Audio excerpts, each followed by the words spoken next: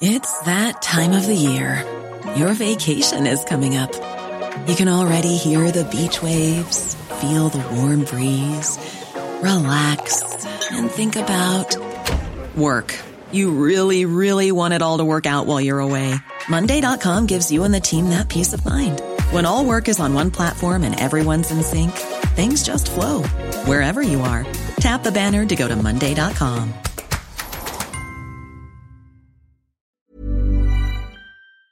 Hi, I'm Lawrence Dallaglio, host of the Evening Standard Rugby Podcast, brought to you in partnership with QBE Business Insurance. The show is available to listen to now and right up to the end of the season, when the winners of the Champions Cup will be crowned at Tottenham Hotspur Stadium, and the fight for the Premiership title will be decided at Twickenham.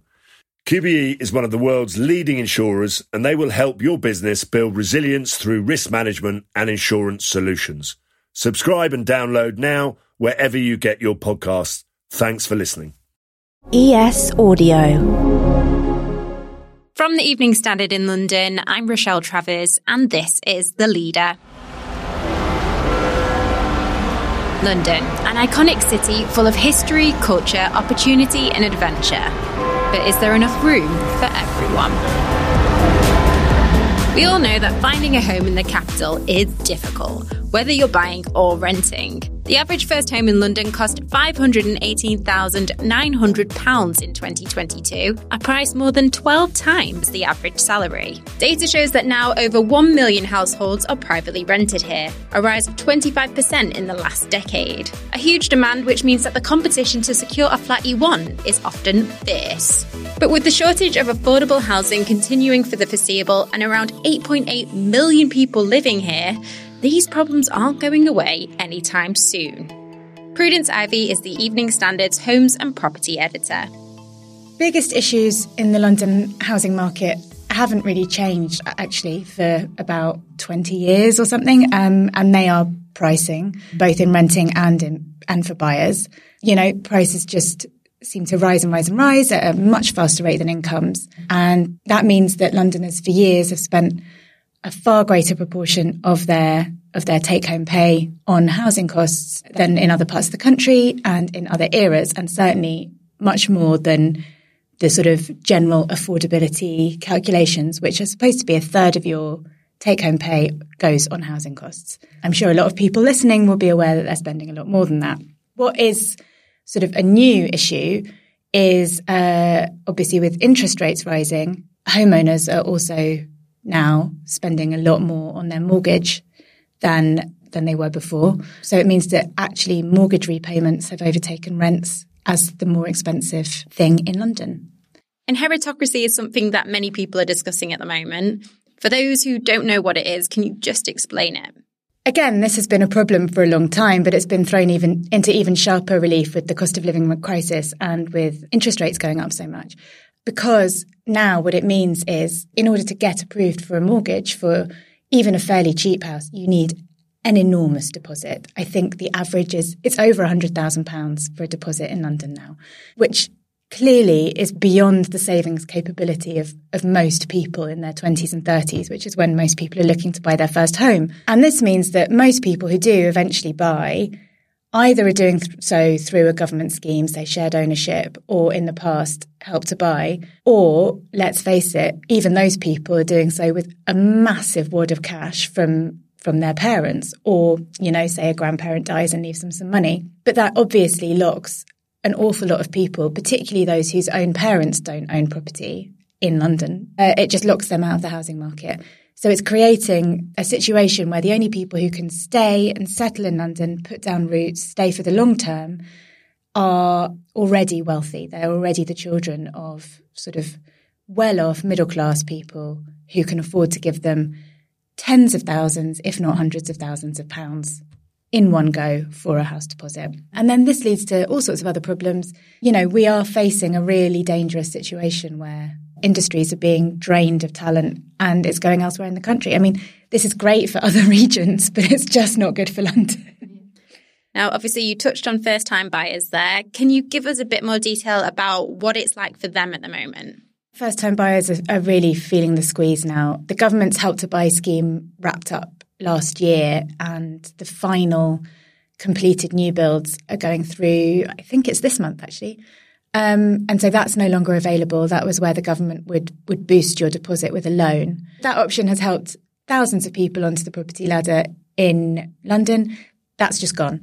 There's shared ownership, but that comes with its own problems. We ran a piece recently on people who are struggling to sell on shared ownership homes because they're obviously co-owned with housing associations who put quite heavy restrictions on who you're allowed to sell to, how much you're allowed to sell for. In a falling market, you might have to take the hit on any price reductions, things like that. And then there are, though, to replace those, some very local, quite limited, but quite inventive and interesting schemes popping up in different boroughs or through different developers or things like that. So there's a scheme by the developer Fairview in West London where you pay in rent and that amasses a deposit over time. So you live in your home and then you're gradually buying it by paying the rent. There's another one where you can sort of crowdfund your house purchase. I'm not sure how that works yet. We'll see. But there's all sorts of ideas coming up to finance a home purchase. But, there's nothing sort of overarching or grand that's going to have the same kind of impact as things like Help to Buy. Away from first-timers then, if you're just someone who has outgrown your home and want to buy elsewhere, what's the market like for those buyers? On the one hand, I think people might be feeling really kind of jubilant, like, oh, house prices are going to fall. We've had estimates of anything between 3 and 12% over the next year. So that might seem like really good news. But number one, falling house prices means sellers are really reluctant to sell because they don't think they're going to get the best price. So you will struggle to find a home. The ones you will find are people who have to sell. Property people love to talk about the 3 Ds, debt, divorce and death. And those are the 3 reasons why people sell a home in a falling market.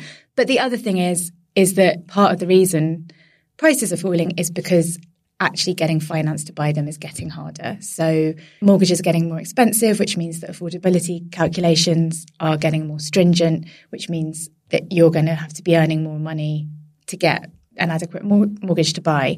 It swings and roundabouts. If you find yourself in a very good position this year where, you've just got a pay rise, you're in steady employment, you've got great savings, granny's died, then actually, yeah, great, buy. But don't sort of start the year in kind of on the fence position, being like, oh, I've got a bit of money. If you couldn't buy last year, chances are you won't be able to buy this year unless something's changed. Now, time for renting. It's always been highly competitive in London, but what's the situation like at the moment? So again, we've had a few stories that have sort of said, oh, rents are falling at the start of this year, hey, good news. Sorry, they've fallen by less than 1%. So, and that's having risen 20% or so last year. So, again, this is not a great situation. And with renting, there's less security of tenure. We're hearing about endless stories of people whose contracts are coming up for renewal and they're having their rents hiked by 30%, 50%. And obviously this is not sustainable for someone. If you live somewhere and you're paying half your salary already towards rent, then add 30% to that. It's not going to happen. So people are having to move in droves, but there is a massive shortage of flats because anyone who's not having their rent put up, anyone who's in an okay situation is just staying put. As discussed earlier, first-time buyers aren't really buying quite as much as they were, which suggests they're staying renting. And all the students are back in London now. All office workers are coming back again. So there's massive competition. There's a shortage of flats because landlords are trying to sell up before all these new landlord reforms and extra taxes come in April. It's a really tricky time to be a renter. Let's go to the ads. Stay there to hear Prudence's top tips for London buyers and renters.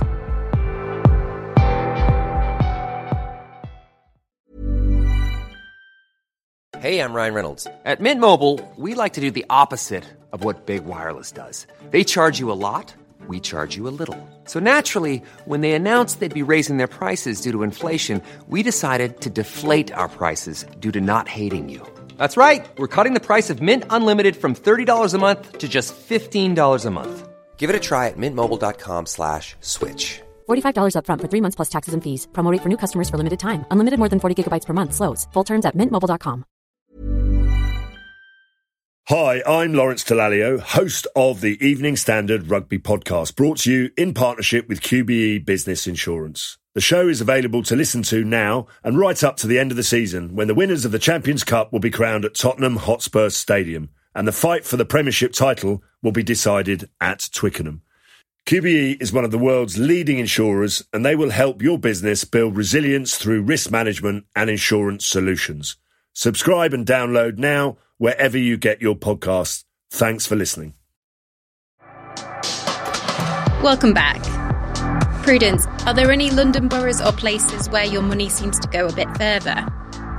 Obviously, it depends where you live at the moment. It depends what your situation is generally. You know, if you're renting or buying with family, then you're more likely to want to stay in the same sort of place you are. If you've got children at school or something like that, then this probably doesn't apply to you. But if you are renting in Zone 2, you could look at a zone out, for example. Barking remains the cheapest borough in London.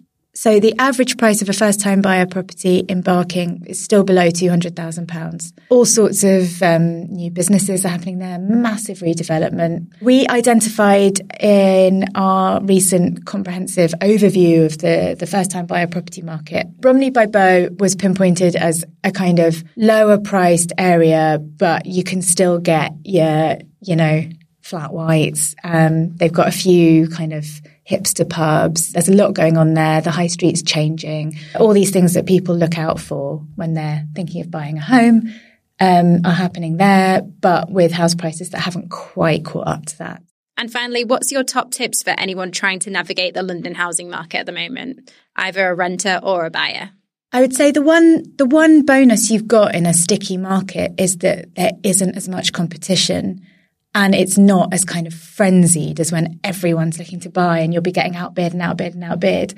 So the one thing I would say is just take your time. Don't rush into decisions that you might regret. You've got time to sort of do your research, make sure that you've checked out the area, make sure you've properly looked at it, maybe had a second viewing. But really think about it. Really think about whether whatever it is you've found will suit you and whether it'll suit you for a slightly longer period. So 5 years you should be looking at to kind of ride out anything that might happen over the next few years. And if it's not right, give up on it. Let it go. That's the great thing about property. People get very invested in their housing search for understandable reasons. But if one property doesn't work out, it wasn't meant to be. It's a bit like relationships. It just wasn't the right one for you. There'll be another one. For renters, I would just say, although it feels like the balance of power is completely out of your favour, and that you can't make any demands or whatever. Even if you can't necessarily negotiate on price, you can still negotiate on other things. Perhaps you can do something for the landlord to sweeten the deal or to get a slightly lower price. So, could you offer to repaint it yourself when you move in and then when you move out? Or could you offer to sign a 2-year lease? So there are things that you can often do to make yourself seem like a more attractive tenant. And that's it from The Leader. You can read more from Prudence Ivy and Homes and Property on our website, standard.co.uk. This podcast is back tomorrow at 4 p.m.